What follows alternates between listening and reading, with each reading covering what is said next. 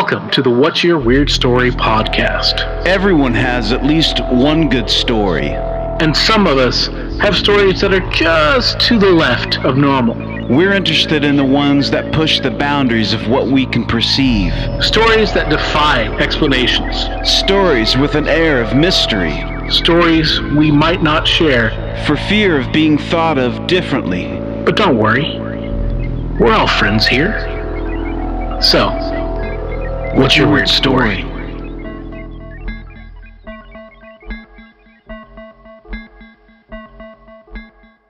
Hello, Weirdsville! It's time once again for the What's Your Weird Story podcast, your weekly podcast of true, unusual, strange, bizarre, weird stories told by the people who experienced them, who lived through it and experienced it and are here to share their tale. I said shell there in running my words together. I am your host, Adam Beebe. You probably knew that because of the rambling style of my introduction. And joining me, as always, is your co-host, the smiling sensei, Mr. Barry Johnston. Hello, Barry. How are you, my friend? I'm good. I'm doing pretty good, man. How are you? Things good in your world?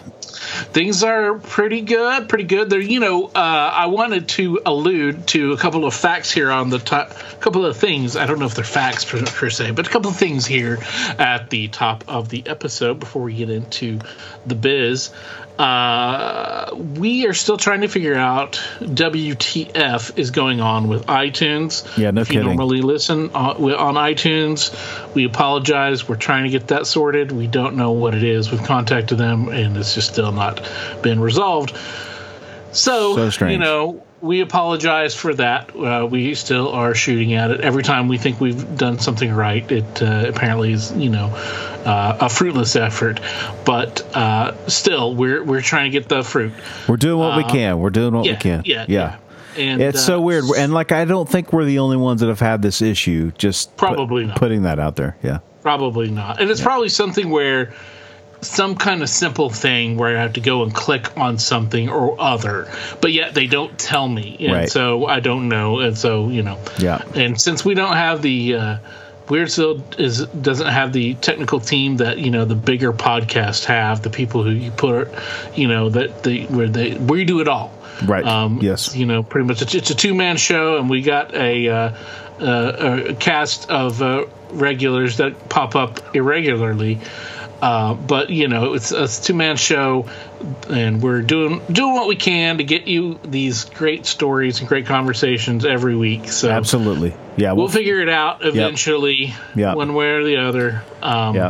Until then, we'll hold our fists in the air and just be angry. Yes, angry old men, angry young old men. So also, I wanted to point out that we did release a special short episode at the end of last week about the press event that was held on June 12th. From Dr. Stephen Greer and friends. He had some people up there as well with him, and discussed just a major disclosure drop, kind of a deal. Yeah. About UFOs, UAPs, and various kinds of interactions and sightings and people who has experiences with those. And it's you can go and you can watch the press release on YouTube. We do recommend that. And then go and listen to our little episode as we try to wrap our heads around all the information that was there, because there was a lot. We, had talked while we were watching it. We were texting each other like, "Oh, I'm still watching," and this is very odd and crazy.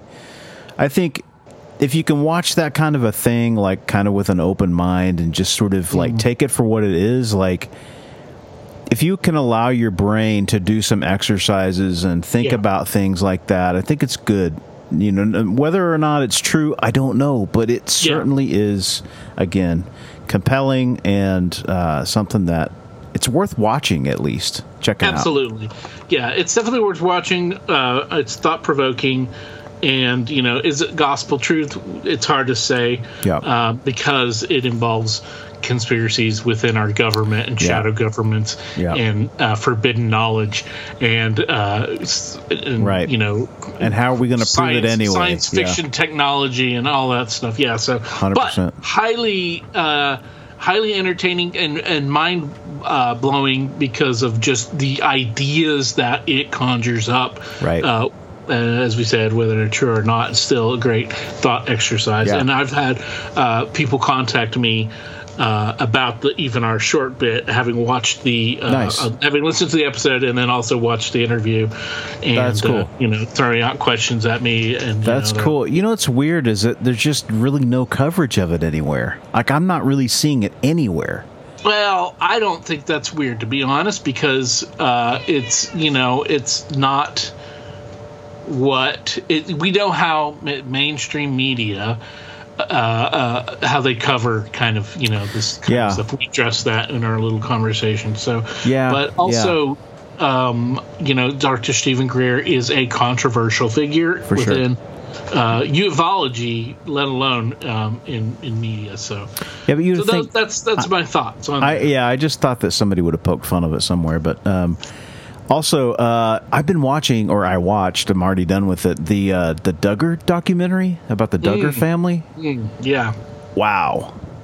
Watch it. You should watch it. It's basically about the cult that lives within sort of the Southern Baptist church and what those folks are up to. And it's shocking. It's, is it shocking? No, it's not shocking when it comes to... It was Southern Baptist. I thought it was because it was polygamy. Yeah, so I thought it was no, not polygamy, not polygamy. No, this is a fundamentalist Christian movement that got its start with sort of some of the outliers within the Baptist church. Has to do a lot with homeschooling and a lot with this organization that this gentleman had created called I think it's called the IBLM, also known as the ATI. They dress kind of like Mormons. They have that look where like there's some like this Mennonite Mormon kind of look to them. Right. I have some thoughts on that because I think there are some folks that I believe may be involved in this stuff, but it's basically about the cover up with child molestation and child abuse that's going on, and it's kind of the Duggar family that reality TV show was like. Oh, right. Okay, I was thinking of another one. Yeah, they were the most famous out of they had 19 kids, right? They had that show called 19 and Counting or whatever. But it's just so, and like one of the brothers ended up molesting his sisters, basically, and like he's actually in prison now for it. It's so dark, dude. It's just... It's sad. But anyway, Oklahoma City does make an appearance in that because apparently that's one of the big training grounds for this group. But anyway, it's worth a watch, man. If you guys are into that kind of cult conspiracy kind of stuff, it's very, very interesting. And speaking of interesting, we have a wild one today. I don't even know where to start with this because we haven't had one like it. And we're lucky enough to have our friend Janessa join us today with a wild story. Yes, as Barry said, this is a totally different kind of story. It's not a spooky story, although there are government spooks in it, I guess you could say. It's not a paranormal story. I guess the closest thing you could say is it's true crime to a degree, but it's also just a story. It's about the American justice system and just wild stuff. So without further ado, because sometimes I'll do for hours, but without further ado, joining us from the Great Plains state of Nebraska, home of much corn and cows, is Janessa. Janessa, thank you for joining us. What's your weird story? Literally, when people ask me about Nebraska, what's there, I tell them corn and cows. That's the most amazing introduction we did not even talk about because truth. That's great. Hey, we know. We're wheat and cattle. That's so, right. Yeah, substitute the wheat for the corn. Yeah. Corn. There you have it. My weird story is how I went from supervising felons to marrying one, and not really what most people would think. Okay, all right. Oh, Right, wow. Definitely Okay. an interesting story. I Cool. So yeah. Cool. Yeah. So my background in criminal justice, imagine that. I spent 2 decades. I started in the prison working as a caseworker, and I was also on the emergency response team for riot suppression. I was the first female assistant team lead in the state of Nebraska, which is a fun, unique story in itself because not everyone really embraced a female in a leadership role in a more antiquated system. And I was really young, so great experience all the way around for life lessons and beyond. That's gotta be intense. Yeah. To be on a a riot response kind of squad would be intense, but being in charge of it would be wow.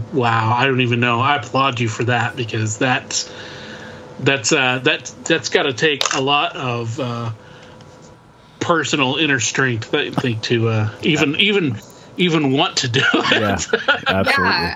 Yeah, and then briefly touch on brain development. You know, they say our brain isn't fully developed until the age of 25. I was not 25 yet.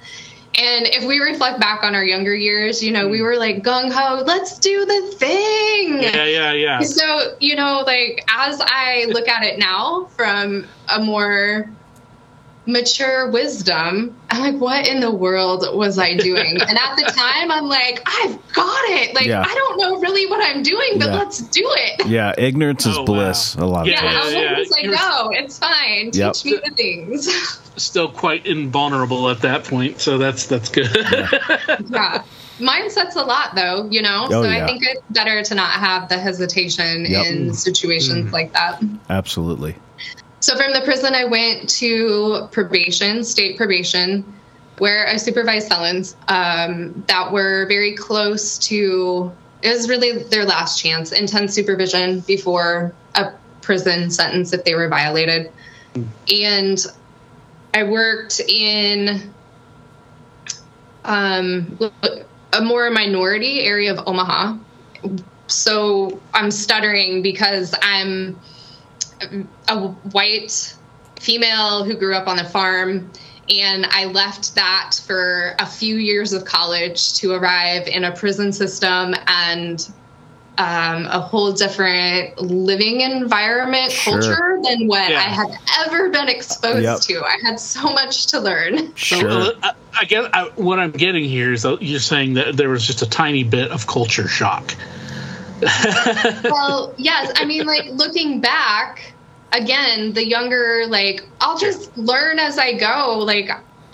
I'm sure I looked a fool a lot, let's be honest, because I didn't know what I didn't know. But I also think that not knowing what I didn't know served me pretty well. And I had an amazing probation partner who would just let me ask any and every question because, I mean, I'm a girl from the sticks. Yeah. Grew up on the farm. Yeah, that's great. But the number of people that would come in and be like, oh, you're Janessa?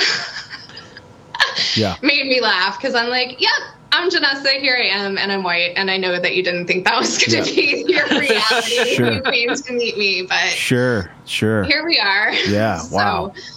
So, I served in that role for about 7 years, and then I moved closer to home, stayed within the probation system, but moved into drug court and worked in a really cool system focused on rehabilitation for drug offenders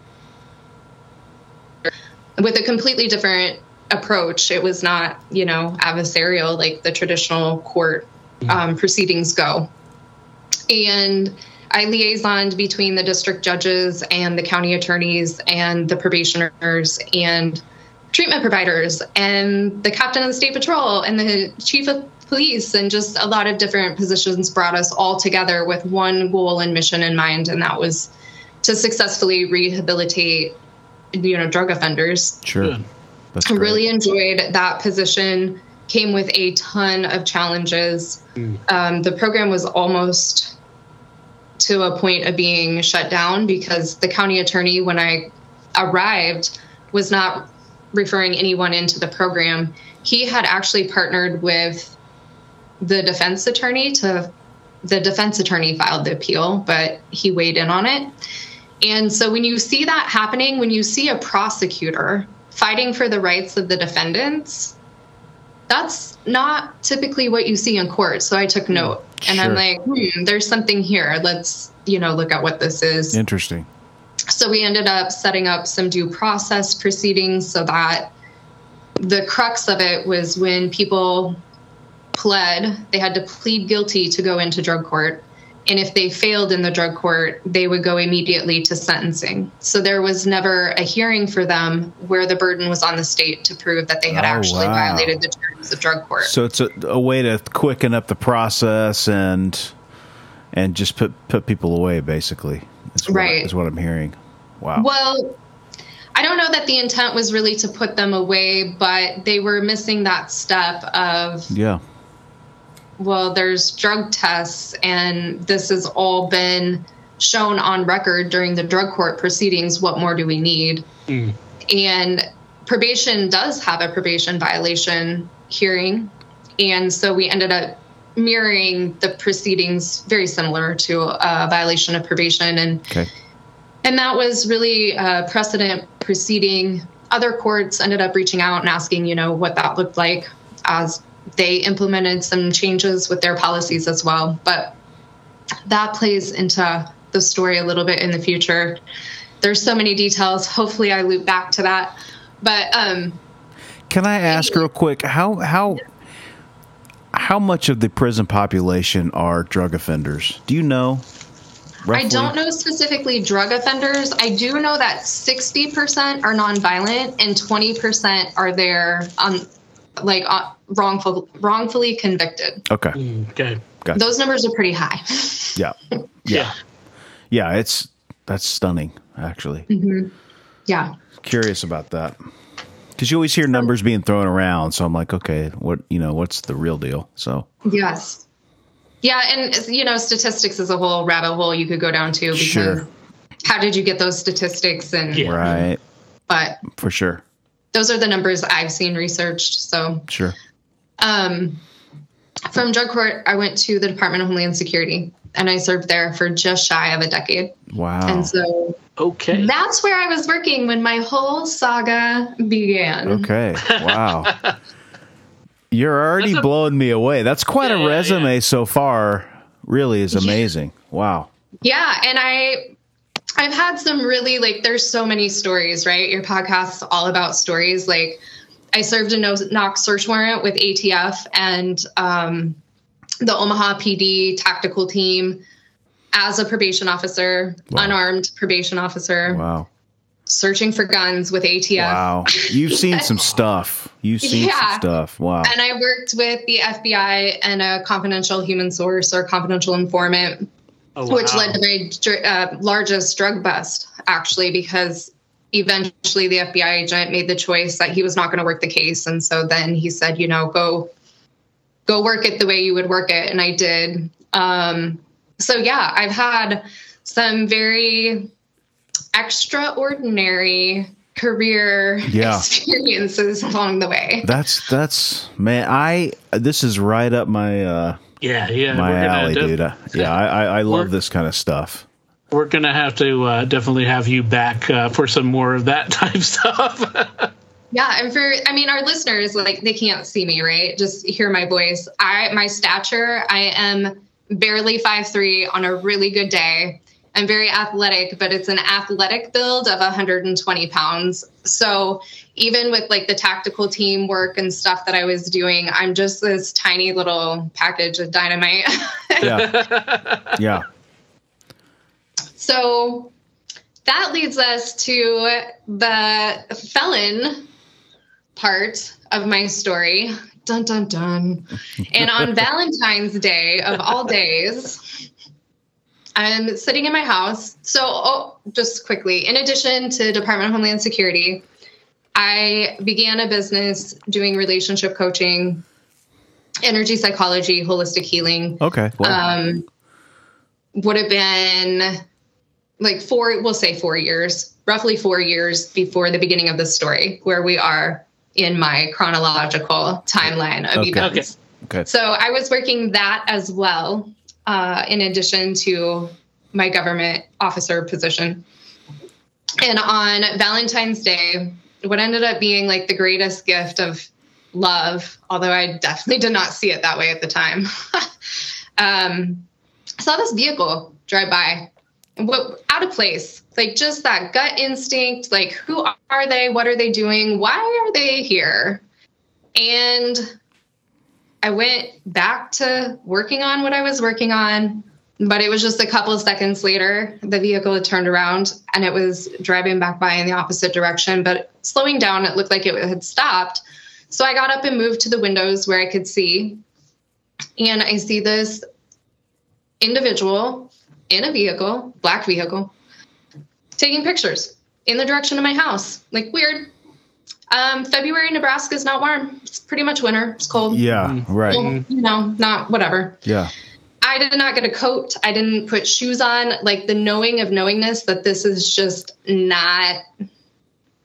doesn't belong. Something here is not right. Yeah. Like, let's go find out. Like, how many people leave their house and is like, I'm going to have a conversation with you. That's exactly what I did.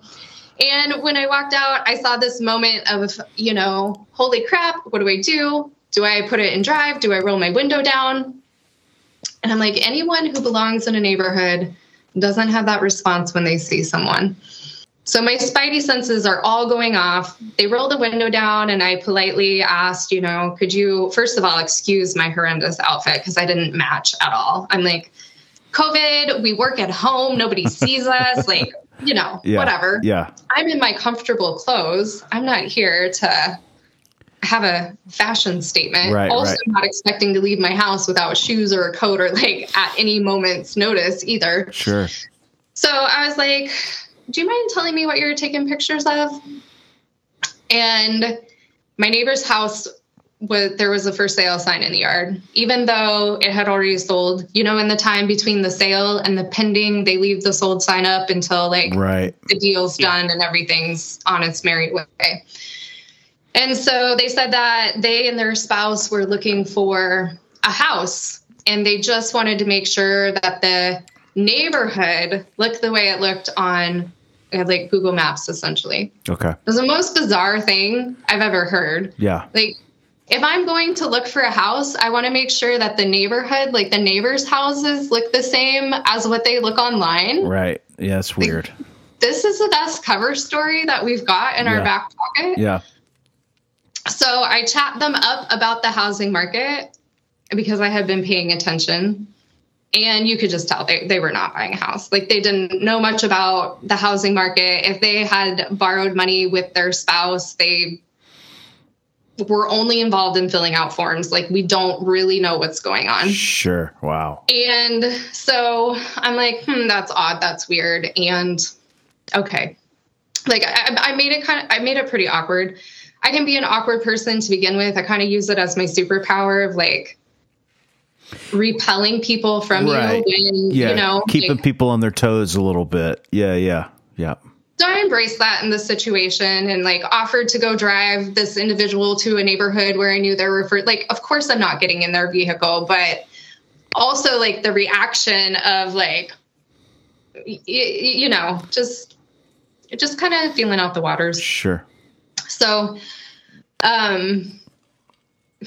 my significant other calls me a few hours later and says the FBI had reached out to him for an interview. This individual was the lead FBI agent on his case.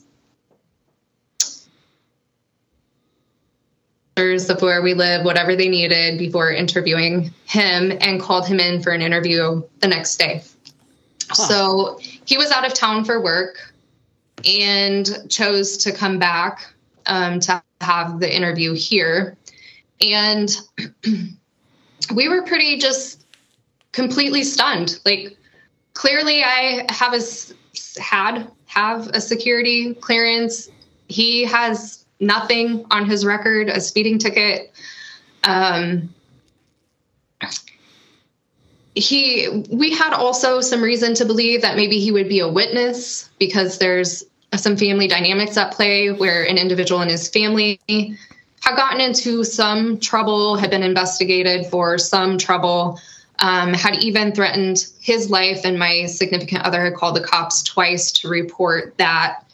And ironically, the police wouldn't do anything because the messages that were sent was, I'm going to kill you or whatever to that effect. The I am ownership language, which is important for First Amendment, right? Yeah. But when the officers came and didn't take the report, took the call, they said, well, he didn't say that he has a gun and he's on his way, or something more active. So this too plays out in this story down the line. But anyway, we were just like, it's not fitting that he would have done something. Like, what could have you done? Like, it never crossed our brains to get an attorney beforehand. So for all the listeners out there, if you're ever contacted by law enforcement, witness or otherwise, get an attorney. This is does not mean that you're hiding anything, does not mean you're guilty. It is your right. Right. Yes, absolutely. Yeah, if you're ever getting, if at the police or any kind of law enforcement wants to speak to you, you have the right to have an attorney, and you absolutely should, just like you said, because even if you're innocent 100%, things can get squirrely. Things can get squirrely. You can say something that could be taken and interpreted or whatever, and you have that's one of our, our rights, and, and use it because, that could save your life or any other things that can keep your ass out of the proverbial fire. Yeah. And as I unpacked, obviously my zone of genius was on the opposite end of the prosecuting process, investigative process. I was dealing with people after they were guilty and sentenced. And so while I knew more than the average person, never crossed my mind. Which is unfortunate. Interesting. Well, Interesting. If it makes you feel any better or anything about this, I'm going to back up to the point to where when you were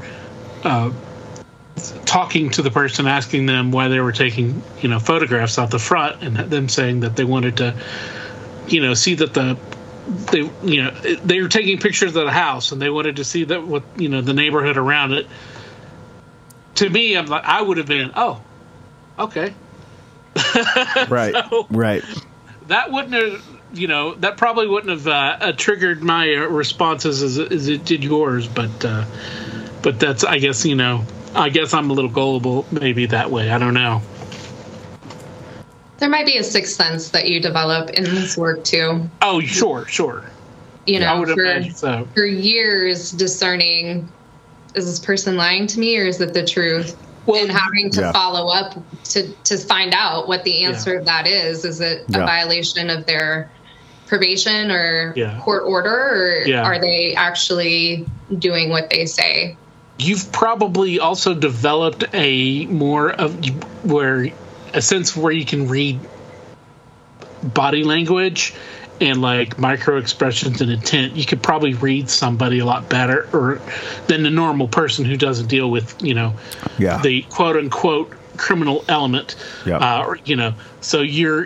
I think you probably do have that sixth sense of some sort or several sorts that you've developed just by being in the environment that you have. Because, if there were, in all black suits with black ties and black sunglasses and a black car and black hats, that could either mean that they're feds or that they're men in black, and you're going to be visited by some high strangeness of some sort. So, Very true. but I digress. Yeah, so just kind of thought, witness, whatever. Goes to the interview the next day. He was there much longer than I expected. And when he came back, it was very clear that he was not a witness. He believed he was so innocent. He also made the mistake of giving them his phone Yeah. to go through. He's Yeah. like, yeah, let's clear me. Like, there's 5 devices connected to the charge, the crime. It wasn't a charge yet, but what they were looking into were threats made through an Instagram account that was not his. And there were 5 devices connected to this account. And so to go back to the First Amendment issue, the threats made through this Instagram account were comments to political figures, things such as, and I don't have them memorized. I also am like, I don't talk this way. I don't approve of it. I don't support it. I don't encourage it. However, they were comments such as like, the world would be better off when you're dead. There were comments about like not even your children or wife are safe. You're not safe.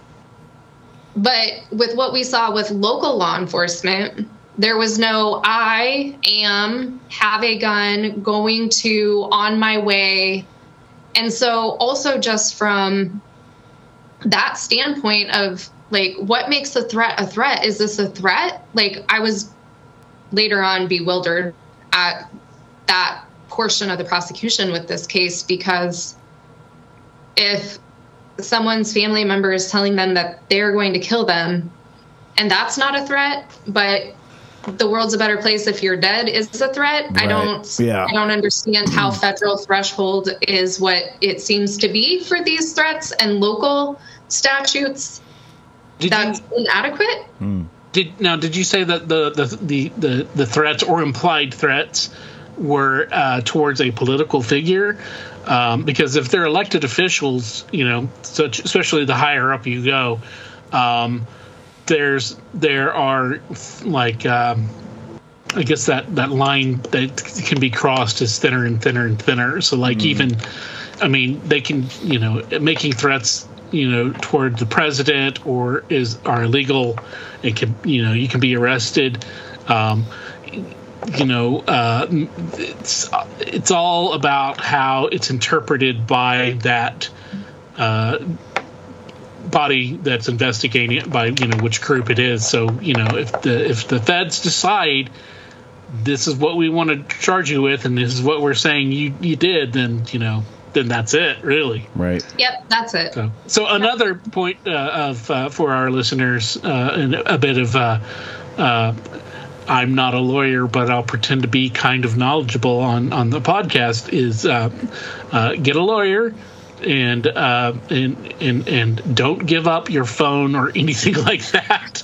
Yeah. Without a warrant. Yeah. Yep. Don't do anything. Don't provide, without a warrant.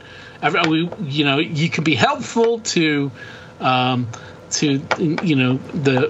authorities, but you're not obligated by law. And but you also need to protect yourself first and foremost, like we're learning here. So absolutely, yeah. Yep, agreed. So, well, from a relationship standpoint, like there's so much gold to extract from this story.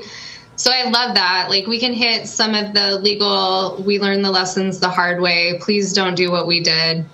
There's so much gold in what happened with our relationship too. And so I do want to point out that when this began, because of my background, because of my career, because of everything, my literal response to him was, what did you do? Like right. All of the, I think you're a witness, this doesn't make sense. All of the logical everything completely out the window. And it was very traumatizing for me personally. Like, Maybe that would be the average person's response. Maybe I'm just sensitive. I don't really care either way. It was very traumatizing for me for the FBI to show up at our home investigating my significant other, like rob me of my security, my safety. This is my sacred space. Like I said, I had served that no-knock search warrant. So then I know what happens with battering rams and destruction of house and everything flipped upside down, drawers strewn, everything totally gone through and trashed. And I don't want to be on the receiving end of that. Sure. Yeah, because they're not going to come back the next day and help you clean up. Yeah. No. That's the thing. So. Yeah. So like the trauma of it, you just go into that emotional, irrational spin, and it's nothing that makes sense whatsoever. And so, I just assumed he was guilty without looking at evidence or, anything, because here I am in this career. And then I also had to come to terms with, well, where do I sit with this? Like, does it matter relationship wise? Am I staying with him only if he's innocent? Right. Wow.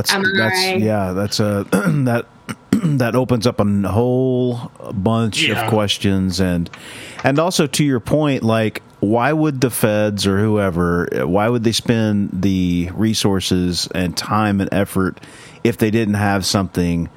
I think everybody would have the reaction that you had in that situation where, well, this person must be guilty, that would be, I think it's designed that way too. You know more about that world than I do, but that kind of, that power of being able to catch someone off guard is very much, it's designed to do that to people, to really put them back and just like, oh my God, what's happening? Get your wheels spinning, and oh my, my life has been turned upside down. That's tough to navigate through. I empathize with what you're saying. Yeah, the trauma aspect is very real of trying to sort through, like, so the work that I do in my business also prepared me for this, because I heal trauma. I help people process trauma. I walk them through regulating their nervous system. So thank goodness, had a lot of tools at my disposal the average person doesn't have. Also, I'm human. So I still had the whole trauma response. It doesn't mean you get to bypass that human reaction. Sure. You still live through it, and you still have to find your way through it. My initial response to him is, what did you do? And then I had to get really real with myself of, what does this mean for my relationship? Where do I stand? If this were like 2 or 3 years ago, I for sure would have walked away. Yeah. No question asked, done and on to the next. Yeah. Life would be easier. Right. And then, with the work that I do, I believe that we as humans, we make mistakes, all of us. So then I started weighing and looking at, like, what mistake is too big of a mistake. Yeah. In my relationship. Sure. And it's really about learning from the mistakes we make, like wanting to extract the gold from the story and unpack it for the listeners. Like, this is a very big virtue of mine to live by, is every day life's a learning experience. What are we learning? And then applying those lessons and collecting that wisdom and not just ignoring it. Yeah. So I decided fairly early on, although it was not the same day, mind you, that as long as whatever caused this behavior to happen, because he's guilty, right? Then I will stay with him and walk through the situation, as long as we're applying the lessons that we're learning a very hard way, and we'll never end up in this scenario ever again. Yeah. And so he went back out of town to finish the work assignment that he had. He asked me not to call the FBI agent. And a couple days later, as I'm making my way through my trauma response, trying to reclaim my safety and my security, I don't understand, reported my situation to my work, or the situation to work, not really getting clear answers of what that might mean for my security clearance or other elements, like who does the FBI report to? What additional fallout comes from something like this? Yeah. Like, how big is this situation? Because some criminals, there's a connection to the IRS. Some criminals, there's connection to TSA and your ability to travel. Like, yep. How big is this? Like, what other things are going to impact my life in a very me-centered trauma response, of course. Sure. And so I ended up calling the FBI agent.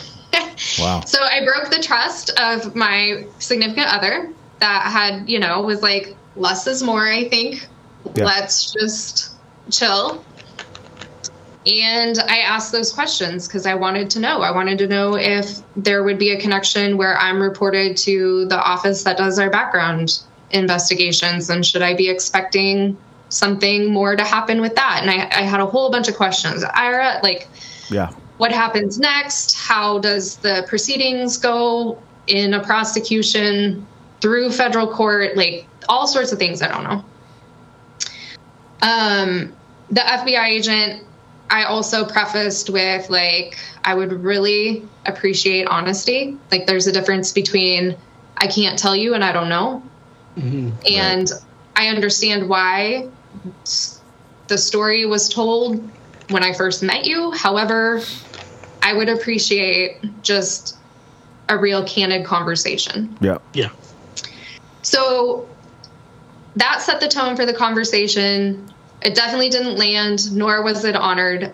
There was a second agent on the call, and they did not disclose that. And at one point in time, the reception was so bad, I said, I've been piecing together the conversation, but can you please repeat that because the reception's so bad? And the agent said, we can move to a different location. And I was like, well, who's we? Tell me more about this. Yeah. Like, are we having a candid conversation? Right. Or are we still doing this dance that we did in front of my house? Yeah. And there's just zero rapport. Like, any chance for rapport to ever be built that ship sailed in that moment. Like, man, all that's happening right now, all my negative thoughts about some of this, it's just reinforcing my negative feelings.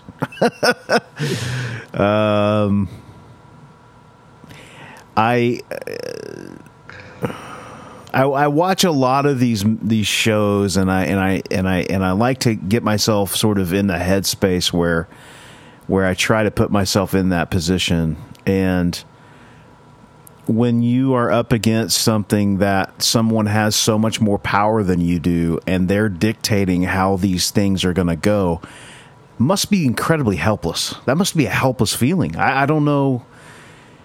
I mean, I know that, you're going to do what you can do to present your side of the thing, but man almighty, when you're up against that machine, I'm just like, how do you stay confident? How do you, that's amazing if you can keep your head on your shoulders with that kind of intensity going on, Yeah. I asked my questions. They asked me repeatedly if I ever felt threatened by him. Like, I wasn't giving the right answer because my answer was no. Yeah.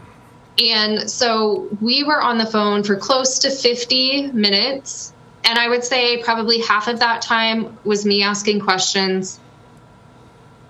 Probably close to half of the time was them asking questions with a cordial, end to the conversation of, I personally know people who have lost their life serving in the law enforcement capacity. Please, whatever training's available to you, work on your cover story. Because you might be in a place where someone's not nice enough to go along with it or has intent to harm. And I didn't. But I don't want to see that from anyone, period, ever.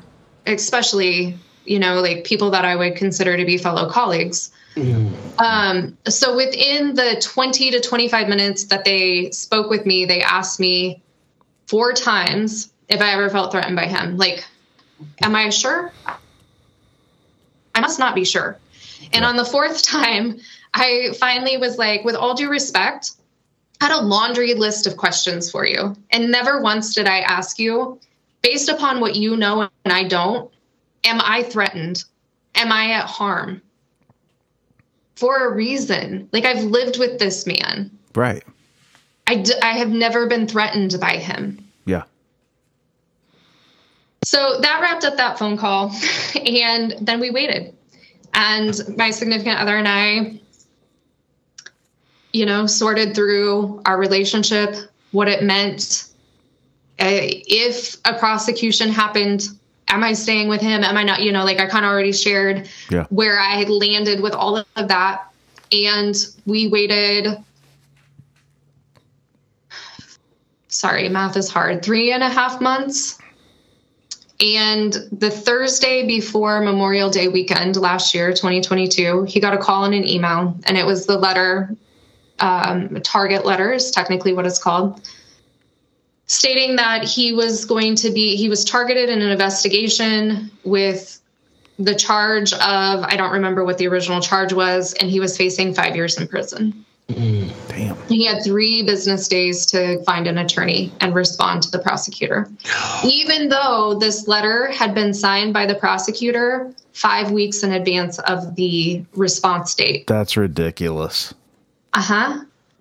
And so I suggested that he ask for the full 5 weeks time. Right. So he called the prosecutor, not knowing he couldn't talk to the prosecutor, because he also called a couple attorneys, couldn't get a hold of anyone. Of course, we're in panic, trauma, the whole thing all over again. Yeah. And the prosecutor called the FBI agent. The FBI agent called and played middleman and asked what my significant other wanted. And his name's Travis. So Travis said, I just want more time to respond.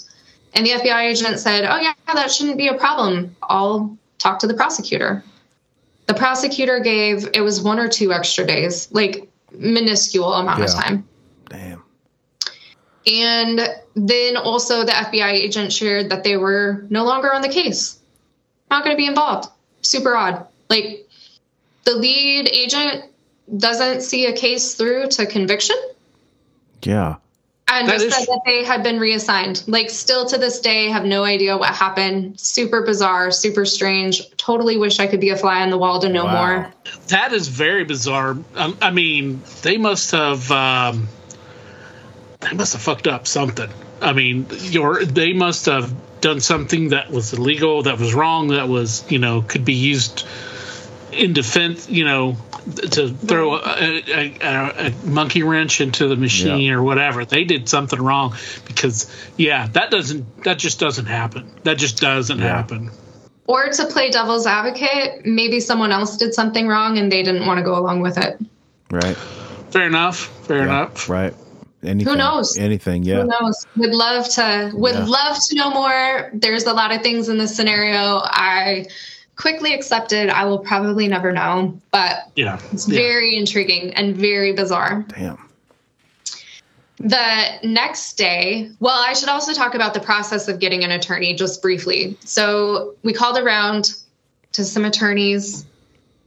It's a holiday weekend, so good luck getting a hold of anyone, because most are out early for the weekend. Yep. And the first person that Travis talked to, their response was, it sounds like a scam. And, we're traumatized and panicked. And I am like, holy hell. I am fed through the cover of this FBI agent. He went to the federal building for the interview. I am sorry, but what part of this sounds like a scam? Right. And we do not have time to convince you. Like, the very last burden of proof of anything that I'm ever going to meet is convincing an attorney that my case is legit and I need a defense attorney. Yeah. So the process of retaining an attorney wasn't like, oh, there's such a plethora. We have like the best options, the highest, reputationed attorney. Right. And plenty of time to find it. Yeah. Who's willing to take this case? believes it's a case, which never even crossed my mind that that would be something we would face. Right. And has time to make it like top priority to respond to them within a business day, essentially, by the time Travis actually talked to and retained an attorney. Wow. The response was due the next day. Wow. So that was fun. No kidding. Yeah. And the target letter also is where like my due process mind got blown, because I'm like, shouldn't defendants have rights? How can this target letter be held for 4.5 weeks and then given to someone when they're way behind the 8 ball on a holiday weekend, yada, yada, yada. Yeah. And I had the ability to ask the prosecutor that question. And their response to me was, oh, we've pushed cases through faster than this before. And in the moment, you know, my mind was like, wow, what's faster than 3 business days? And they gave a story of how it was like the very next day, someone took the plea agreement and like it was just bang, bang, done, knocked it out. Yeah. Yeah. Well, yeah. When I got a little clarity and objectiveness, my brain instead went to, how is pushing a case through justice? Right. Yeah, right. Yeah. It's not. It's not justice. It's the justice system. Yep. Or, It's another win in the column. You know what I mean? It's another hash mark. Yeah, it's finished. It's getting the case over with. It's not, you know, it's not getting justice. It's not doing the right thing. It's doing the thing in their order, in their rules, and the whole making it so delayed just seems like such, you know, a strategic. Yeah. You know. Yeah. Middle finger. Yeah. That's just, you know, I don't know. Smells bullshit. It's bullshit. Yeah. Something's rotten in Denmark. Yeah, no kidding. I would say. Yeah, and I've worked in the system. Like, I'm oblivious to all of this. Like, This is what justice looks like. I've never seen this before. Like, are we really living in reality? I don't know how many times I woke up in the middle of the night and I'm like, is this my real life? Sure. Well, it's like you are at the end of the machine and you're the one that's taking off everything that's been, all the hamburger that's been ground through it. And you're the one that's kind of taking it off and trying to like help put it back together so that it can become, you know, a functional human being again and rejoin the rest of society. But now you are along for the ride in the meat grinder. Yeah. More than along for the ride, because the next day it gets better. Man. Like, we haven't been blindsided by anything yet, right? Like, none of this was surprising. The next day, the day after his attorney responds, I get a call from the FBI agent. And I was like, why would they be calling me? Yeah, especially now they're off the case, right? Right. And I'm like, do I need an attorney? Maybe I need an attorney now. Yeah. Just because they said we have no reason to believe that you did anything, like, I'm sorry, I don't believe a word that comes out of your mouth at this point. Mm-hmm. So I called an attorney. And, you know, they're like, well, with your background, what is it going to hurt to talk to them? And, you know, of course, in my mind, I'm already thinking, like, I mean, my fiance is being charged. So what if that's me also? Right. Like, are they going to now, like, investigate, call me in, charge? I don't know, but I'm totally having PTSD. Yep. Mm-hmm. I'm physically shaking. The anxiety, it was by the grace of God. I tried to answer the phone call and it didn't connect. So they ended up going to voicemail, leaving me a voicemail. I was in my car driving when the voicemail like transcribes, so you can, you know, see it like a text message. Right. And I just saw, hi, this is the name, which I knew was the FBI agent. And I'm like, literally went into panic attack. When the FBI came up on my caller ID on my phone, I thought maybe that was a scam, because usually it's restricted. Like, any of the calls I've received from a federal agency came through restricted. And sure. I've received some of those because I'm a federal employee. Right.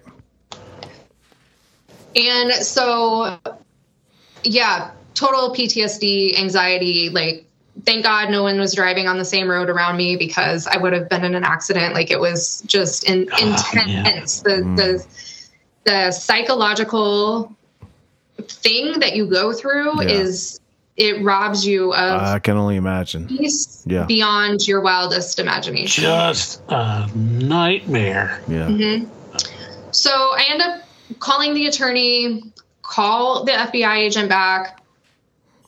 Oh, they just want to subpoena me. They just want me to testify against my significant other. So golden nugget number 3, maybe we're on at this point. Don't call the FBI for your person or any of your own personal questions. Don't do it. You might make yourself a witness. Oh man. Oh, God. Now, do they have? I know that a spouse doesn't necessarily, right? They can't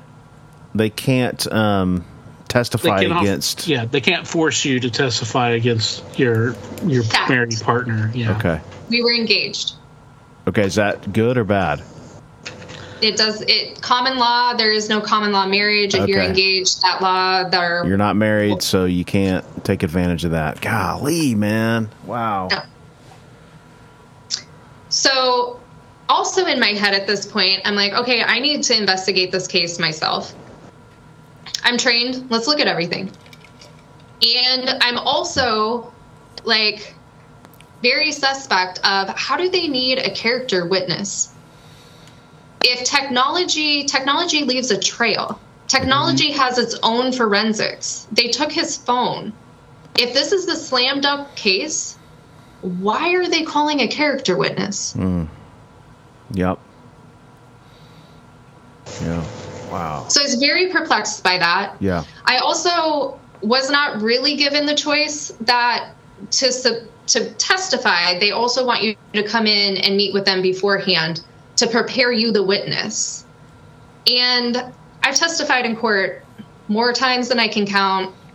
I know how to show up. I know how to take the stand. I know the oath. Like, we're good. Tell me where to be, when to be there.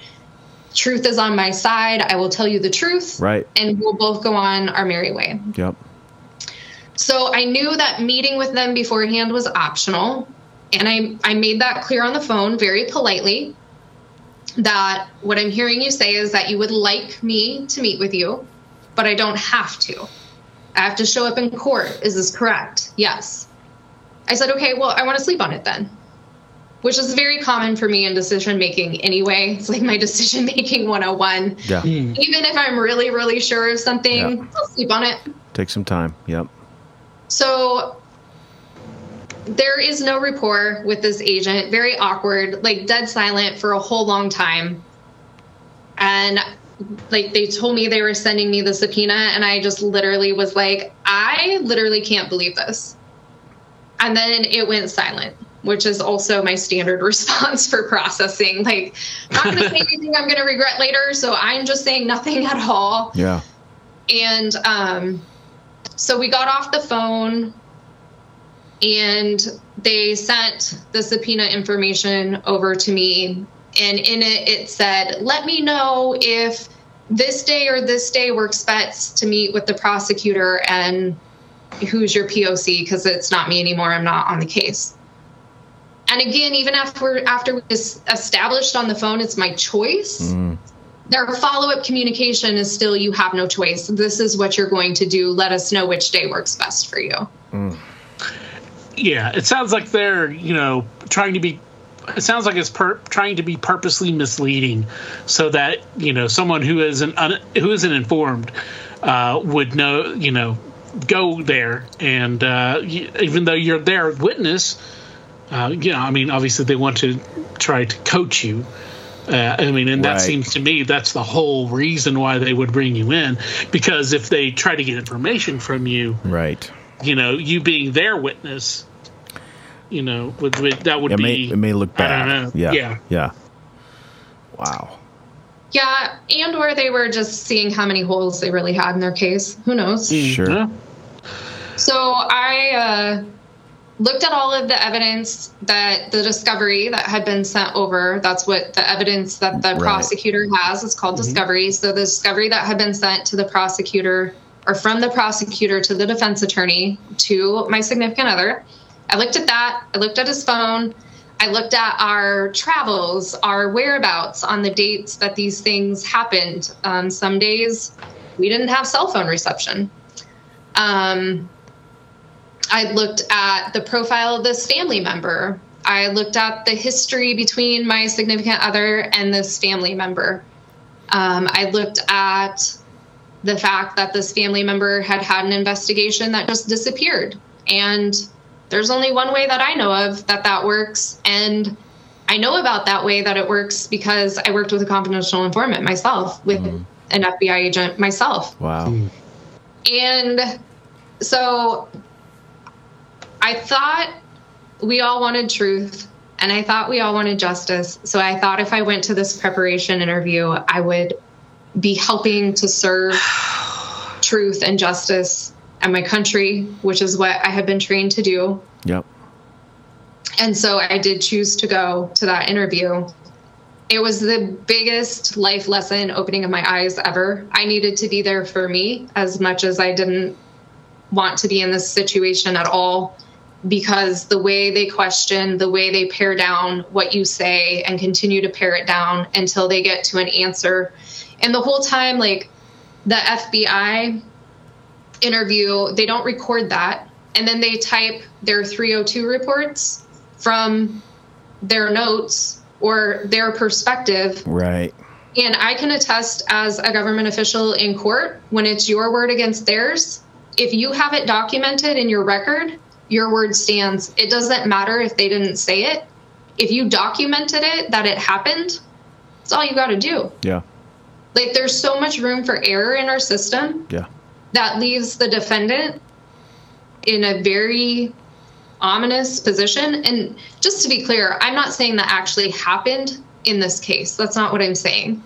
I'm just talking about very objectively the process, and that this is real life, how it works. Right. The abilities and resources to do these things lie not in your hands, basically.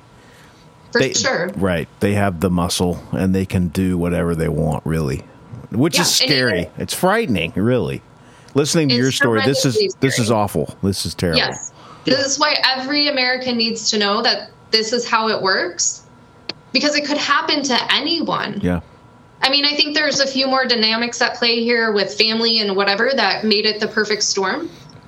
But literally something like this could happen to anyone, and it's frightening. Yeah. Wow.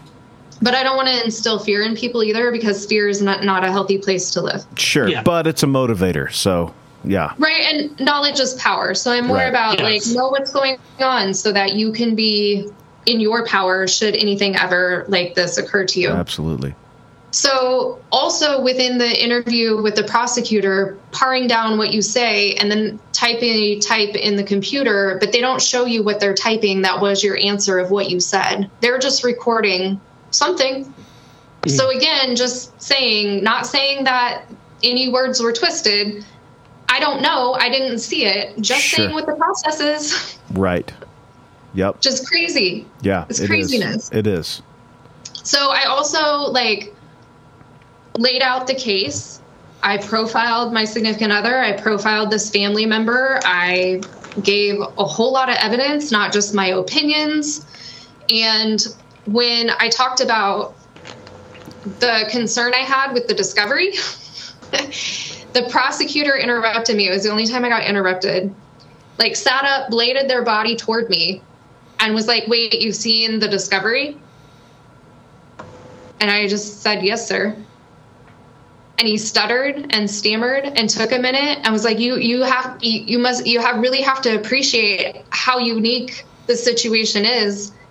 I don't typically call witnesses who've seen the defense's documents. Right. And there's nothing illegal in that. I didn't send you an invitation to this party. You sent me one. So right. Are. Yeah. Wow. So That was really like how I knew things, why I knew things. That was the other thing when I was talking about the family member, and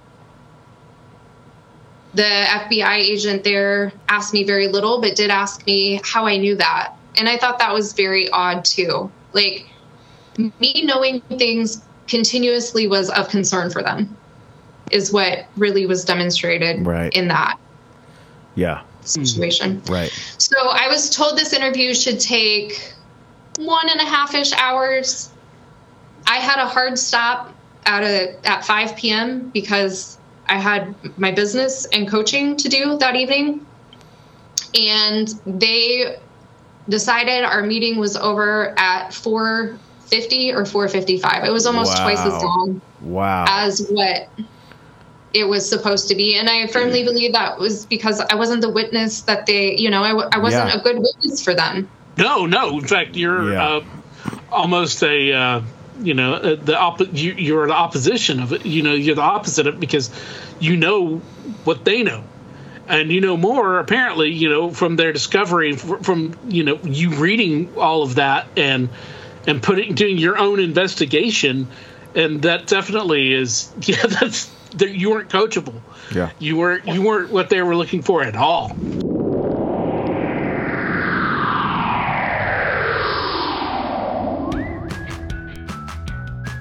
Get this. We call it What's Your Weird Story, right? But we don't limit it to weird stories. It's true. Sometimes we have crazy travel and epic adventure stories. Sometimes we do book reports and other special episodes. Sometimes we'll cover some weird news. Sometimes I'll see one of my oldest, dearest friends just dancing around and punching the air for 5 minutes before we sit down and record an episode. But hey, it's all good because it's fun to talk to people, to make new friends, to get in touch and reacquainted with old friends, and hear amazing stories. So like I said at the beginning, I thought he was guilty, right? Yeah. And so it was through this process that the evidence changed my mind. Wow. Not my loyalty to my significant other. Looking at the objective facts of what I could obtain. Now, granted, I don't have all of the evidence because I don't have the phone forensics. I don't have it all. But what I see, what I know about the family history, his phone, and I have shared all of this on my blog. I share it publicly with screenshots. Like, I bring receipts. This isn't me saying certain things happened, like legit things happened. His personal Instagram, which was never in question in any of this case, had been suspended multiple times for threats, violence that violated Instagram's policies, which was like a meme of Kyle Rittenhouse the day before he was found innocent. And it said, Kyle Rittenhouse, you're innocent. We have your back, whatever. Yeah. That was flagged for violence. Yeah. And like, he screenshot that.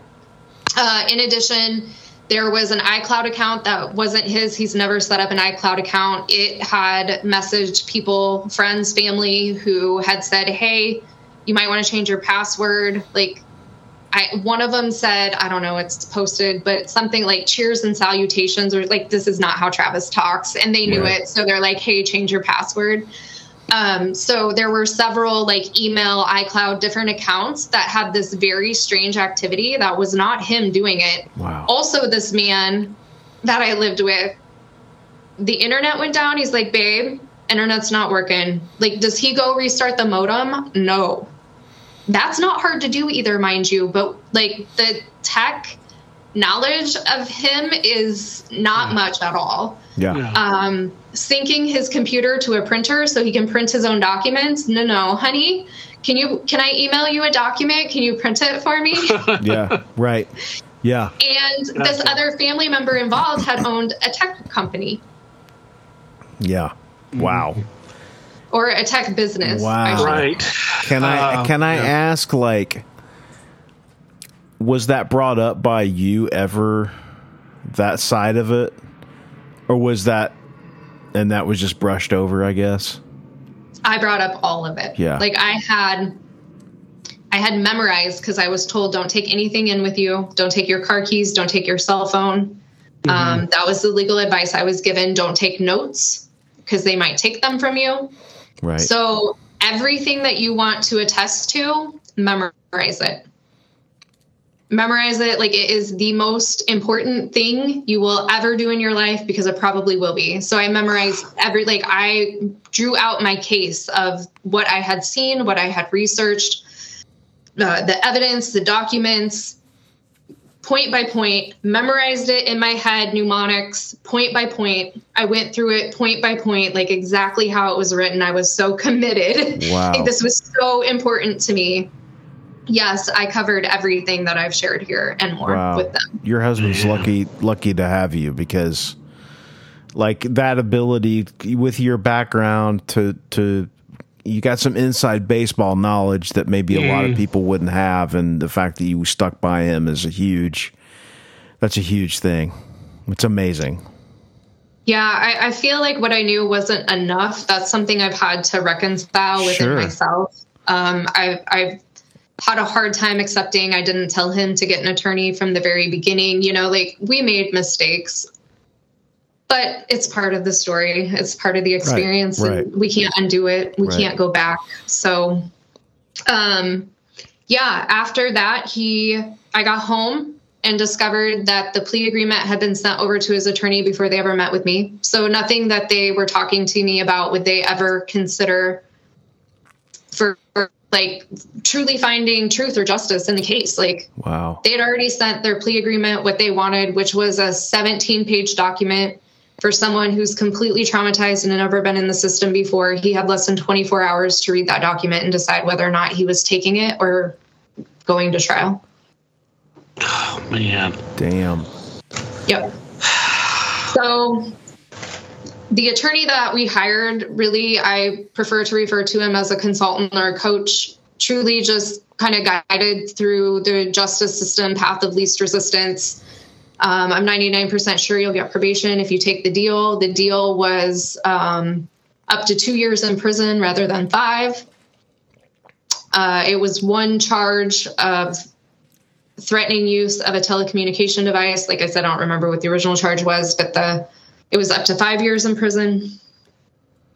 It was political figures like we had talked about before, but it also, what he ended up being charged with was not necessarily, it's a political figure, but it is an election official. So not an elected official, an election official, someone who runs elections. Okay. Right. Okay. And so our defense attorney didn't seem to know, but on one of my sleepless nights digging around, I discovered that this task force had been created the previous summer to protect election officials from violence, threats, etc.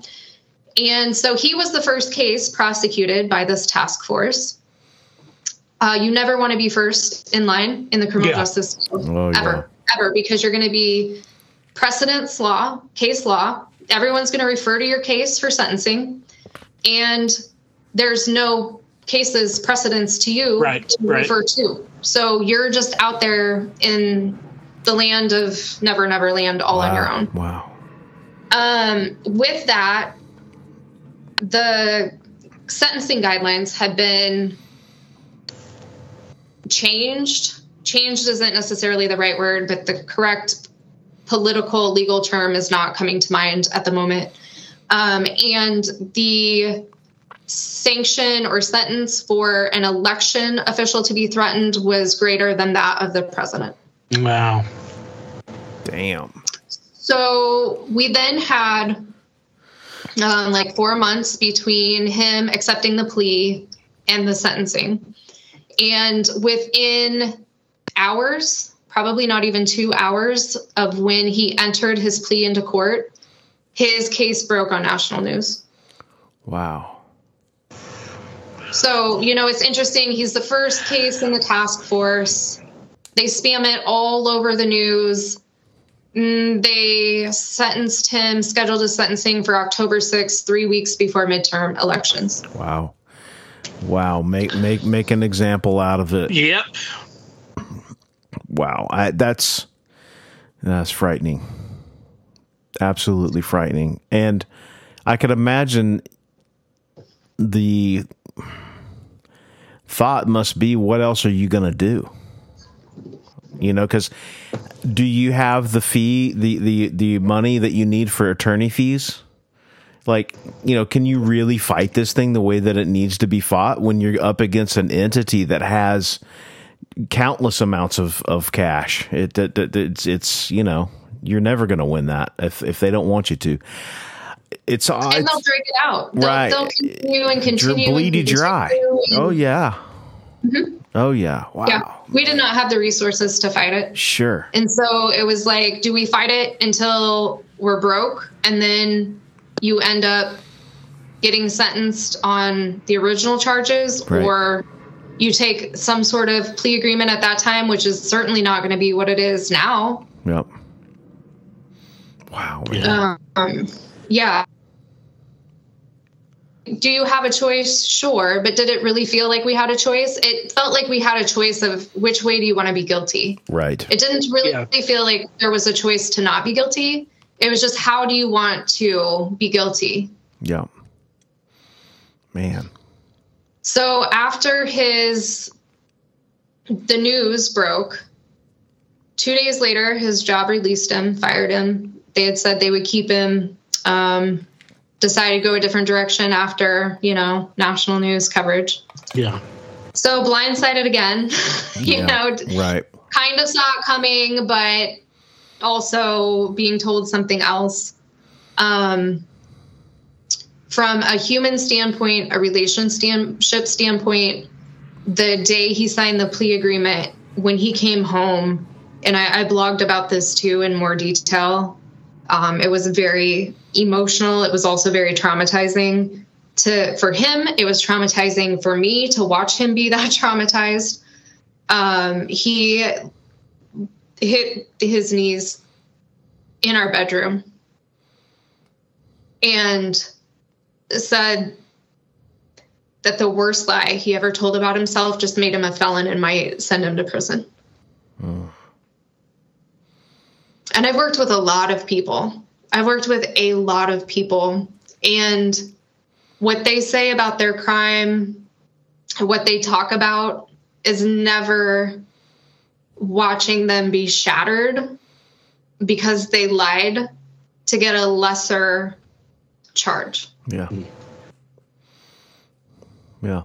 And so I know there are people who are like, the news media, it says they had him dead to rights. He admitted to it. Yes, he did admit it to it. You have to admit to it to take a plea agreement. Right. When you take a plea agreement, there is no going back. Yeah. Yeah. Yeah. Of course he admitted to it. Of course he apologized in court exactly as he had been coached. Of course. That's part of getting a lighter sentence. Yeah. Yeah. That's part of, we don't have the funds and resources to do something else. Yeah. What a nightmare. And it's not printed, right? Like, they don't print that. They don't print, oh, you had 3 business days to get an attorney. Yeah. Oh, they held the target letter for 4.5 weeks. Yep. Oh, you had less than 24 hours to decide if you're going to take the plea agreement. Yep. Like, people don't understand that this is really what justice looks like in our system. Yeah. It's all part of it. We're not the bizarre weirdo case. Like, this is kind of standard. Right. Well, standard. I think I say kinda because there's some part of me that's still an optimist or wants to have faith in it, but it is a standard. It's how it works. Yeah. Well, it's not a perfect system, and you're just all your everything that you've talked about is the thing that people are frightened of whenever we get to this point where we've got to convict. We've got to find somebody to take the fall for this. And it's like, it just shouldn't be that way. And you see it all the time. You see this happen in these cases where, and rightfully so, people want justice and things need to be done and whatever. But like sometimes it you should just do the right thing. Like, not sometimes, all the time. You should always do the right thing and get the right person. Find the person who actually did it. Yeah, I don't know how don't these create. Exactly. How can these people go to sleep at night knowing that they do this and they think they're doing the right thing. Right. And that's the one thing that I think being on both sides of the desk has given me such a unique perspective. Yeah. Because I truly believed I was working in a really good system. And I really did care about the people I worked with. I really did want to rehabilitate them. I really believed in what I was doing. And I know from my heart, I truly was working to help people. Yeah, you I'm sure you were. Yeah, you were. But now I see the system, like the whole system, not just the tail end of the system. Yeah. You know? Yeah. And they really believe in what they're doing. I really believed in what I was doing until I didn't. Yeah. Can I ask, are you still involved in that line of work, or where's that? You can ask. We'll get to that at the end, though. Oh, okay, good. Yeah, so we have the national news media coverage. He lost his job. He couldn't get a job. Nobody would hire him because, pending sentencing. Couldn't get volunteer community service because he didn't have enough criminal justice experience. It's his first case. He's a newbie. Yeah. We're looking for people more inundated with the system. Oh my God. Just craziness. So then he got a letter in the mail in August. His bank account, he's banked there for 20 some years. It's closing. We deny service to you. Have a good day. Wow. Thanks for your time. Goodbye. And then his retirement account's closed. And then his investment account's closed. And then he went to the store to buy a jar of peanut butter one day, and his credit card got declined. It too was closed, no notice. Wow. This is a non-financial crime. Right. And we're not alone. I didn't know they could do that. We're not the only ones. It's a new form of justice that I was unfamiliar with, but this is what justice looks like in 2022. Damn. That is sketchy. It is weird. It's very bizarre. I've never heard of that. I have heard of when I think for a while there were like some OnlyFans people or somebody that got caught up in there's some sort of banking situation where they wouldn't honor their accounts because they felt like the money was dirty, or I don't know what I don't know how they justified it, but in some way they wouldn't allow them to have bank accounts or. Yeah, well, banking in general is not very fond of sex workers of any stripe. Right. Whether it's the OnlyFans or the adult film stars or anything on either side in between. So. Yeah, that's the only time I've ever heard of that, though. Shutting somebody down. The other time that I've heard of it is people connected to January 6th, which I'm not well researched on, but there was someone from very near my hometown. And so a classmate of mine from high school shared his story with me, and it happened to him. And I believe it's happened to other J6ers, but that's not my zone of genius. So I don't want to step too far out on the ledge. I like to really know. Oh, that's messy. Oh, that's real messy, man. Yeah. It's real messy for sure. Well, also just because this is truth, they looked real hard at Travis in trying to connect him to being in DC at that time. Wow. Right. And he was not. The dude drinks coffee, walks the dog, and hangs out with his fiance and works. Really boring life. Track his credit cards. There were no purchases. Nebraska and DC were not in close proximity. There's going to be some gas purchased or an airline ticket. I don't know, but there's nothing there. You're trying to find something where there's nothing. That's a shame. So, we had the whole financial situation happen. And then when he was doing his court ordered, he had to have a, psych eval, follow all the recommendations, which he only was diagnosed with what I would say situational anxiety caused by the case, which who wouldn't? Me too. Yeah, sure. And I'm not even the one being charged. Yeah, right. So anyway, he was going to those appointments with the counselor, and the counselor told him, "Oh, I talked to your attorney. He says it's 50-50. Your case could go either way, prison or probation." Oh. And Travis came home just like gutted and heartbroken. He's like, what is happening? What is going on? Like, that is not what the attorney told me. Right. Wow. Yeah. And the attorney shouldn't be sharing that information with. I would imagine that's not, that exceeds attorney-client privilege. That seems like, unless there was some kind of a deal with it, I don't know. It just seems like there was likely HIPAA release signed because those updates needed to be sent, which would have gone through the attorney. So I agree with you, and I don't know for a fact that he signed that release to include information to come from the attorney to the counselor, and not just one way. But there had to have been a release of some sort for his information to even be passed on to the court. So I'm going to be more forgiving in that aspect. I'm not saying you don't have a point. I just don't know. Yeah, wow. So Golly. we get to sentencing. I feel like I'm forgetting something, but there's so many twists and turns to this story that sometimes it's hard not to forget something. Yeah.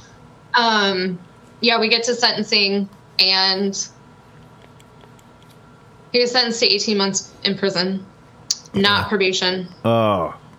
Not probation. Ugh. And it was recommended that he serve his time at a prison camp that was 3 hours away from our home. He was given self-surrender, so he had 90 days before he had to go to prison.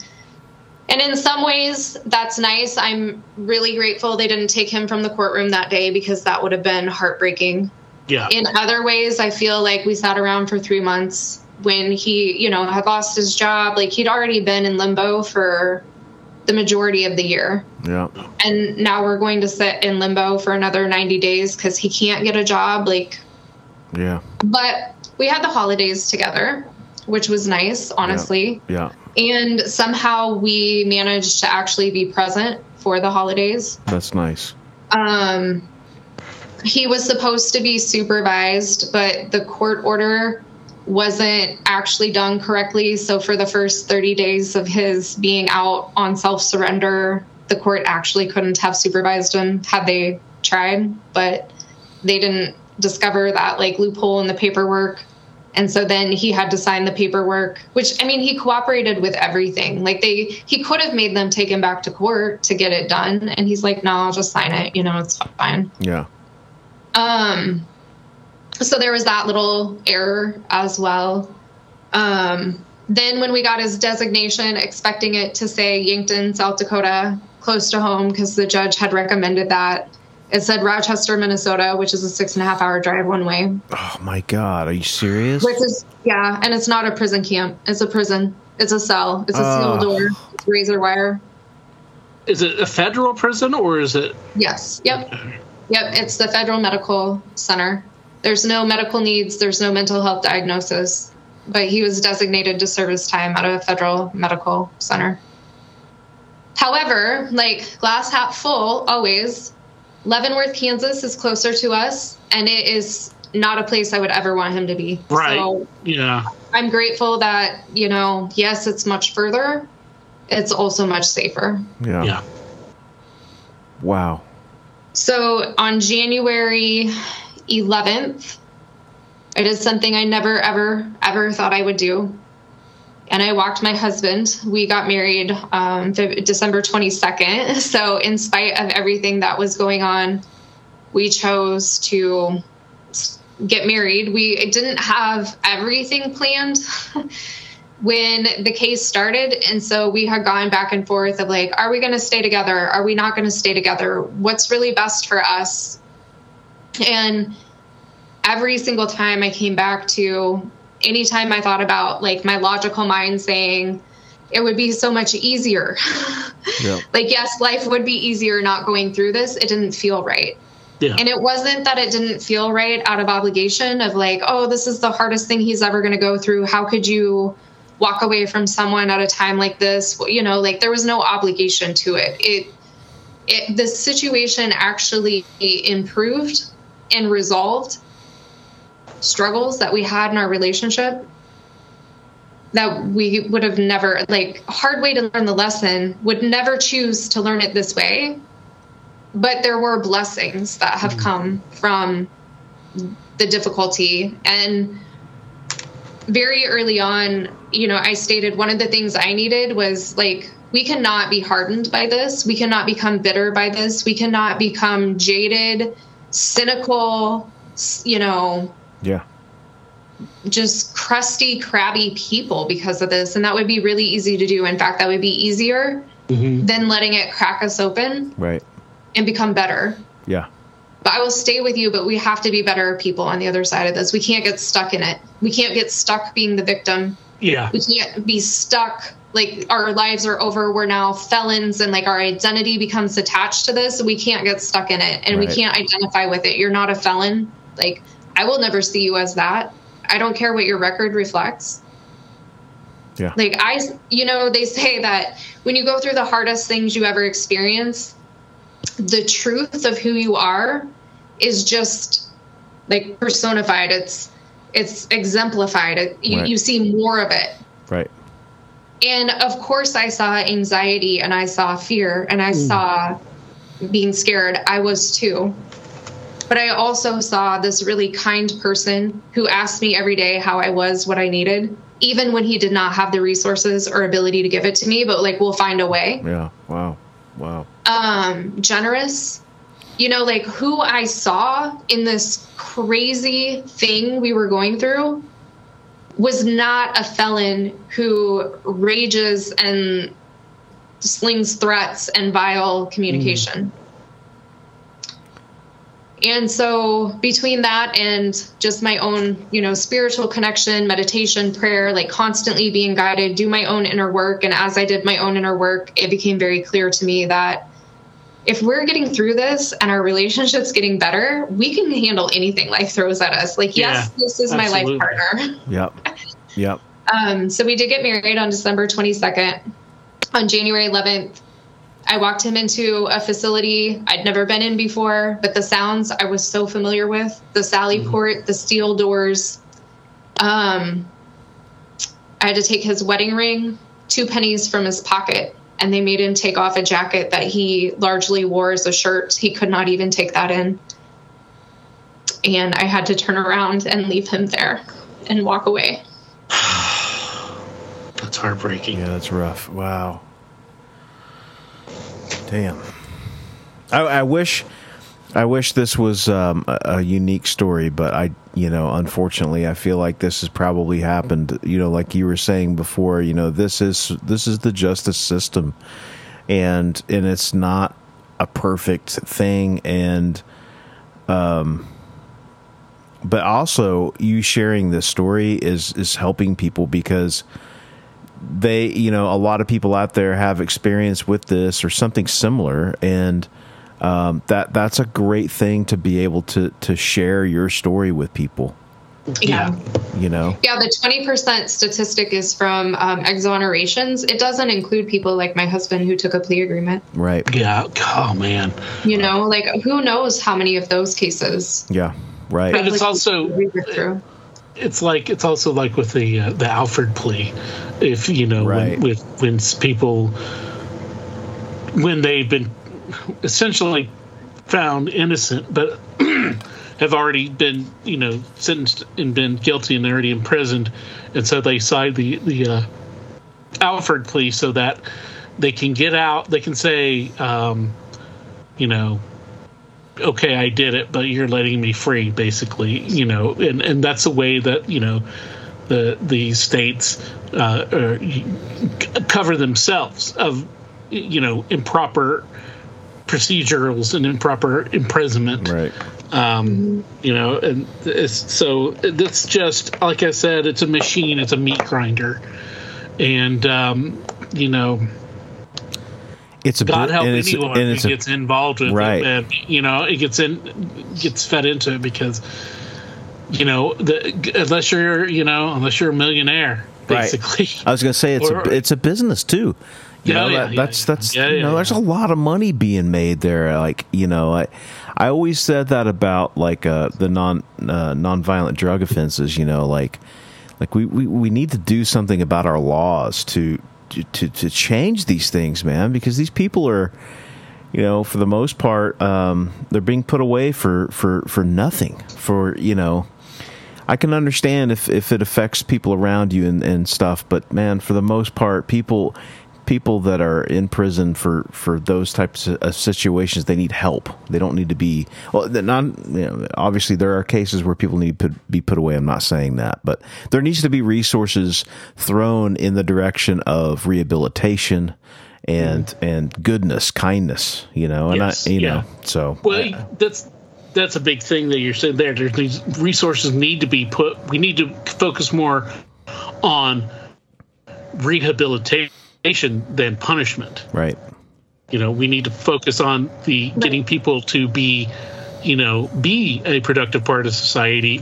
Right. You know, right. Figure out, you know, and of course there are people who just don't want to be rehabilitated or can't be for whatever reason. Sure. And a lot of those, you know, you have to want to be rehabilitated. Right. But still, that's a whole, you know, I mean, and you know that.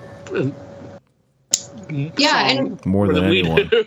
Even aligning, you know, the privileges of the facility with the things that are proven to lower recidivism rates. So relationships, that's a big thing, having relationships on the outside. We get, you know, the same number of minutes to call and talk each month. And right now our mail is delayed or not even going through to one another. That's ridiculous. Like, my letters are going in very, very, very slowly compared to before. And his letters are not coming out for the past month. Like, how does that help you garner relationships? Right. Yeah. And stability, you know, like, I'm here, I'm just here, but a lot of people aren't that lucky. Sure. Yeah. Wow. Now, can I ask? Yeah. Are you still involved in your old career, or have you moved on? I'm retired. Okay. Wow. Is this which is my way of saying I moved on. So right, yeah, and understandably, I get a lot of questions around this. Like, no, I had zero disciplinary issues in my entire career, including through this scenario. Like, I'm always above board kind of girl, and this didn't change any of that. I had zero disciplinary actions. I was not pushed out. It was not as a result of what happened. Like, everything's interconnected. Yes. Yeah.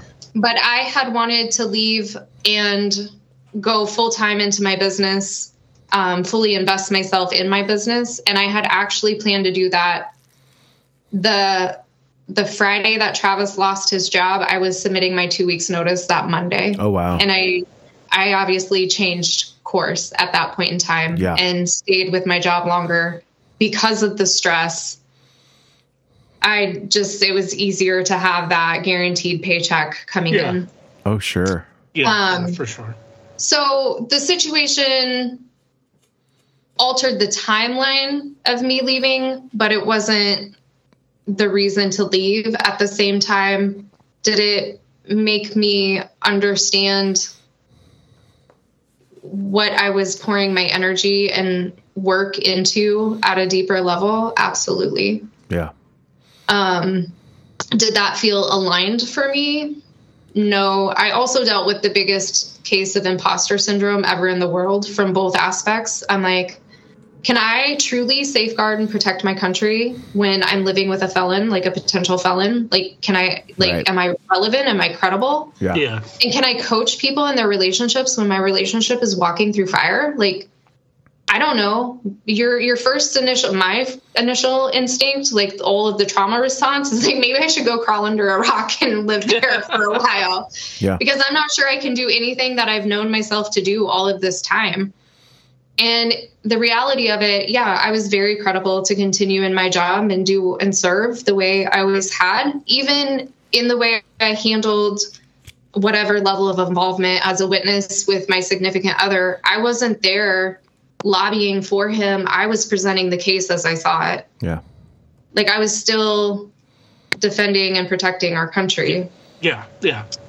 And I don't think a lot of people would handle it that way. It's not necessarily easy to be objective and to come to a case and have emotional attachment to it and say you're just going to look at it with fresh eyes. And I did the best that I could with that. I feel like my personality is very objective, so it was a little bit easier.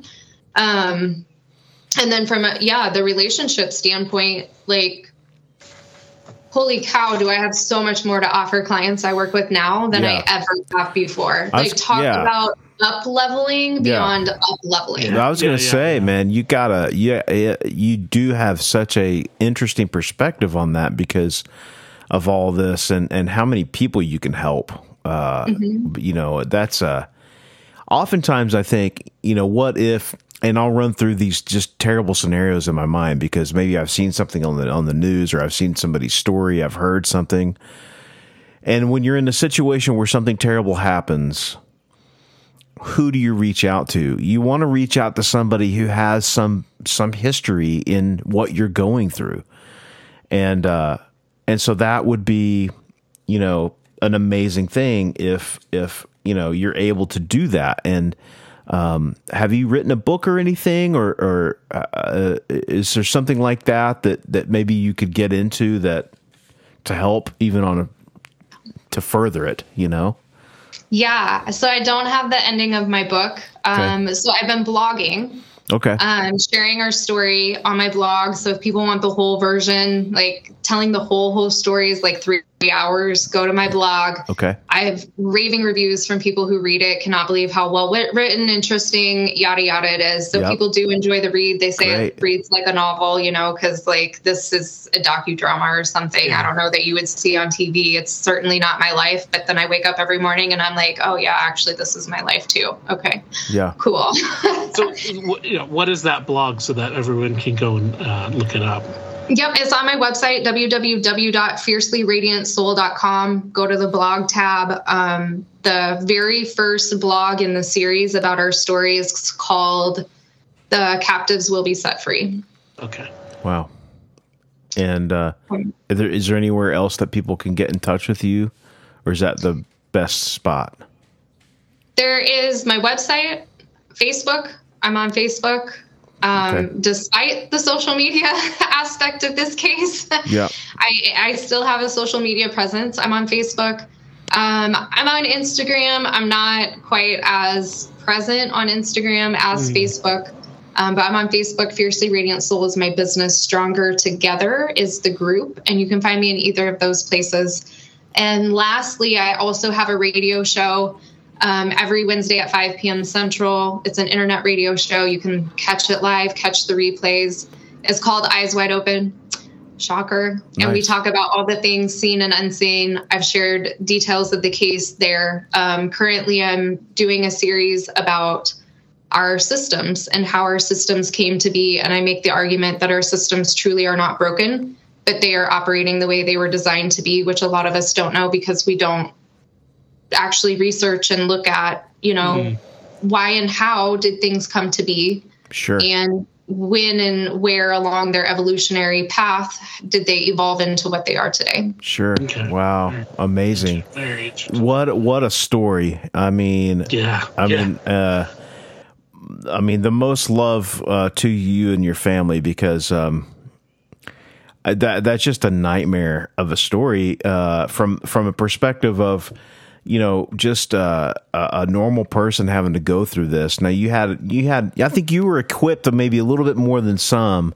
Absolutely, yeah. But wow, it's just incredible. I'm in awe of it, and it's a great story. And I think it's great that more people will hear this. I know you've been doing interviews and talking with people, and the more that, if we can help in some small way, great. Yeah. I mean, And for listeners out there, I've learned many things throughout this, like the paradigm shift that relationships are a place of pain and torture and hardship. And actually they're our biggest opportunity to heal, to become whole, to evolve, to grow. Yeah. Approaching something with a problem mentality rather than a solution mindset is never going to get you near as far as that solution mindset. Because once I started looking for solutions, things that I didn't expect, like talking about the effect of the relationship and stuff, started showing up that I would have never in a million years thought would have come from this. Like, this usually tears people apart. It doesn't make their relationship stronger. Yeah. But the power of the small things, because I went through being blindsided, and I wobbled in my faith in humanity, that there were like good people in the world, and there's far more good people in the world than what the newsreel wants us to believe, or what people talk about, because 90% of our news is negative. One day I went to my mailbox and someone I did not know.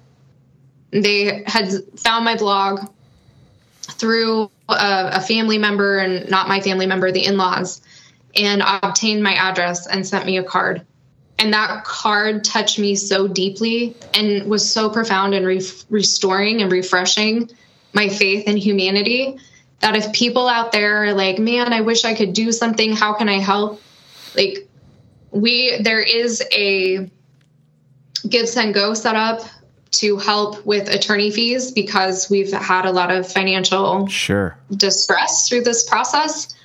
And also at the bottom of my blog, you can find that, but you can also find the address to write my husband. And he is left in awe with every person that he does not know that takes, even if it's a 5-minute short letter, and takes a moment to write him.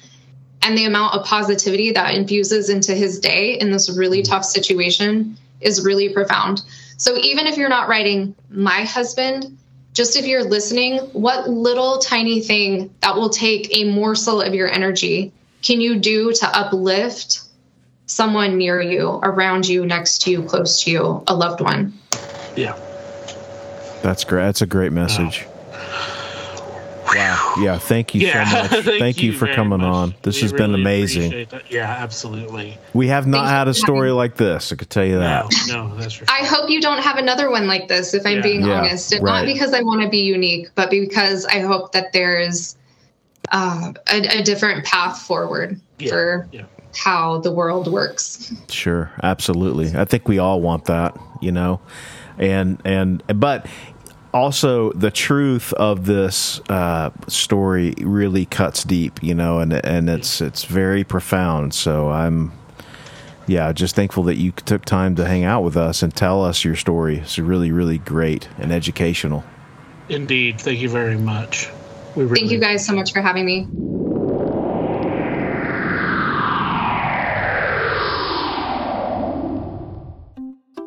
Hey, you know what we need? What's that? We need a new ad for our merch store. Our merch store. I've had a few people reach out to me and ask me, just how do we get What's Your Weird Story merch? How do we get that What's Your Weird Story merch? What's dash your, spelled Y-E-R, dash weird dash story.myspreadshop.com. That's what's dash your, spelled Y-E-R dash weird dash story.myspreadshop.com. That's correct. Get in touch with us. Go buy some merch. We got some cool stuff. Yeah, dude. And you know what? If any of our listeners out there has some really cool ideas, or has some really cool What's Your Weird Story type art that they want to see on a t-shirt, get a hold of us. Maybe it'll happen.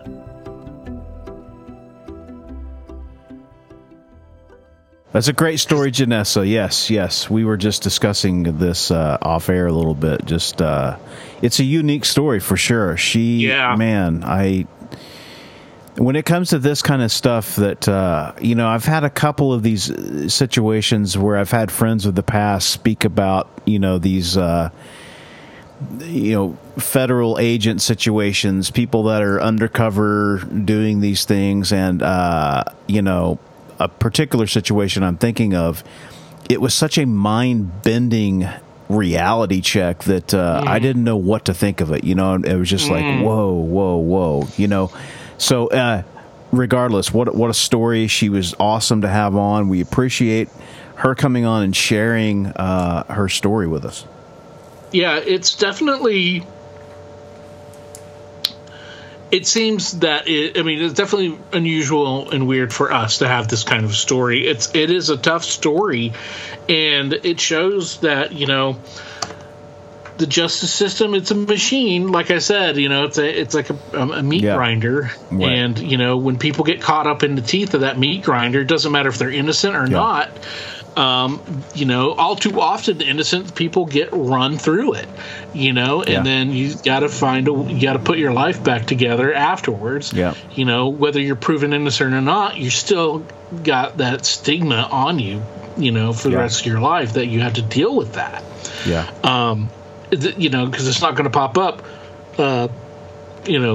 went to jail and then was released because was innocent. Right. They don't expunge records like that, really. Yes. It's always there's going to be a paper trail for the rest of his life, and it sucks for both of them because being separated and just being run through it the way that it did, and them believing fully that it wasn't his fault, he didn't do anything about it somehow, but yet somehow he had to deal with it. So it just sucks. Yeah. It just shows you that. Sorry. No. But it's if you are in the crosshairs of the authorities and they are honing in on you, it doesn't matter left, right, center. Wherever your politics lie, wherever whatever, if they think that they've got enough on you to get you to fold or get you to go to trial, because they would much rather have you fold and take a plea deal, because that saves them money and time from a trial. So looks like a win too. You know what I mean? Exactly. Oh, absolutely. It is a win for them. So just. It's wild. It's wild, man. I feel that's exactly what I was going to say. I feel so sorry for people that are stuck in that, because anytime you've got a situation where somebody has to win, and you have somebody in a position to where if they don't get a prosecution, if they don't get somebody arrested, their job's on the line, and sometimes that's not a great recipe. Sometimes people abuse their power, and we've seen it time and time again. And it's just I'm glad that we have this platform where people can come on and tell their stories, because I think that there's so many ways to connect with people, and these stories like this, for me, like when I listen to the story, it gives me it makes me grateful for the ability of being a free person and to have what I have. There are so many people out there that don't and that are struggling, and I get it. This world is a wild, crazy place, and we are fortunate enough to have people on like Janessa that want to come on. They want to speak to us. They want to tell their stories. They want to share this stuff with our listeners. Who Weirdsville has been amazing over these 5 years, and it's been we're just so thankful that we get the opportunity to bring you guys these types of stories. Absolutely. And we're always open for some true crime or this kind of thing, injustice carried out or what have you. We're always looking for those kind of stories, and all your stories. You may think, again, you might think you don't have one, but we know you do somewhere. And it may just be a little short thing, but hey, we love them all. If they're almost 2 hours long, or they're 20 minutes long, Yep. or even 10, we'll make it happen. It'll be fun. We enjoy conversing. Conversing, not conversing. We do like conversing, but I can't find good Converse anymore. They're cheap. Not as good as they used to be. I liked that pronunciation, really. Thank you. I was like, that was very almost British in a way. Yes. Very, love it. So we want to converse with you guys. I did it for you. We want to converse with you guys some more and converse with us. Tell us all your cool stories. Contact us on our Facebook page, or on our Instagram page, or on our website, where you can listen to all the episodes and download them for free. You can also call the hotline. That good old hotline. We don't use hotlines as much as we used to, because now we text or we message, email. But the hotline is still available, and it is 513-909-9821. Call and leave us a message. You can leave a message for up to 3 minutes, and you can leave as many messages as you want. So if you want to go on there and tell your story in 3-minute increments, you can do that, and we will put them here on the show, and we'll discuss. You won't have to face us or whatever. All right, Weirdsville. Thanks again, and Janessa, thank you so much for all of that. Incredible story, and we wish you all the best, and that time passes rapidly so that you can be reunited with your love once again. All right, Barry, I think we should go ahead and tuck this one in to bed for the night and get ready for next week's episode with John. Yes, absolutely. Great discussion we have with John, and looking forward to everybody hearing it. Yes. And John's his real name. It's not like it's not a made-up one. All right. All right, Weirdsville. We heart you. Be safe. Be weird. As always, if you have a weird story, we want to hear it. If you have a lot of them, we want to hear them all. We can't do this podcast without your invaluable contributions. Whether it's sharing your stories, listening, rating, and spreading the word about the podcast. Thanks for listening. Until next time, be safe. Be weird.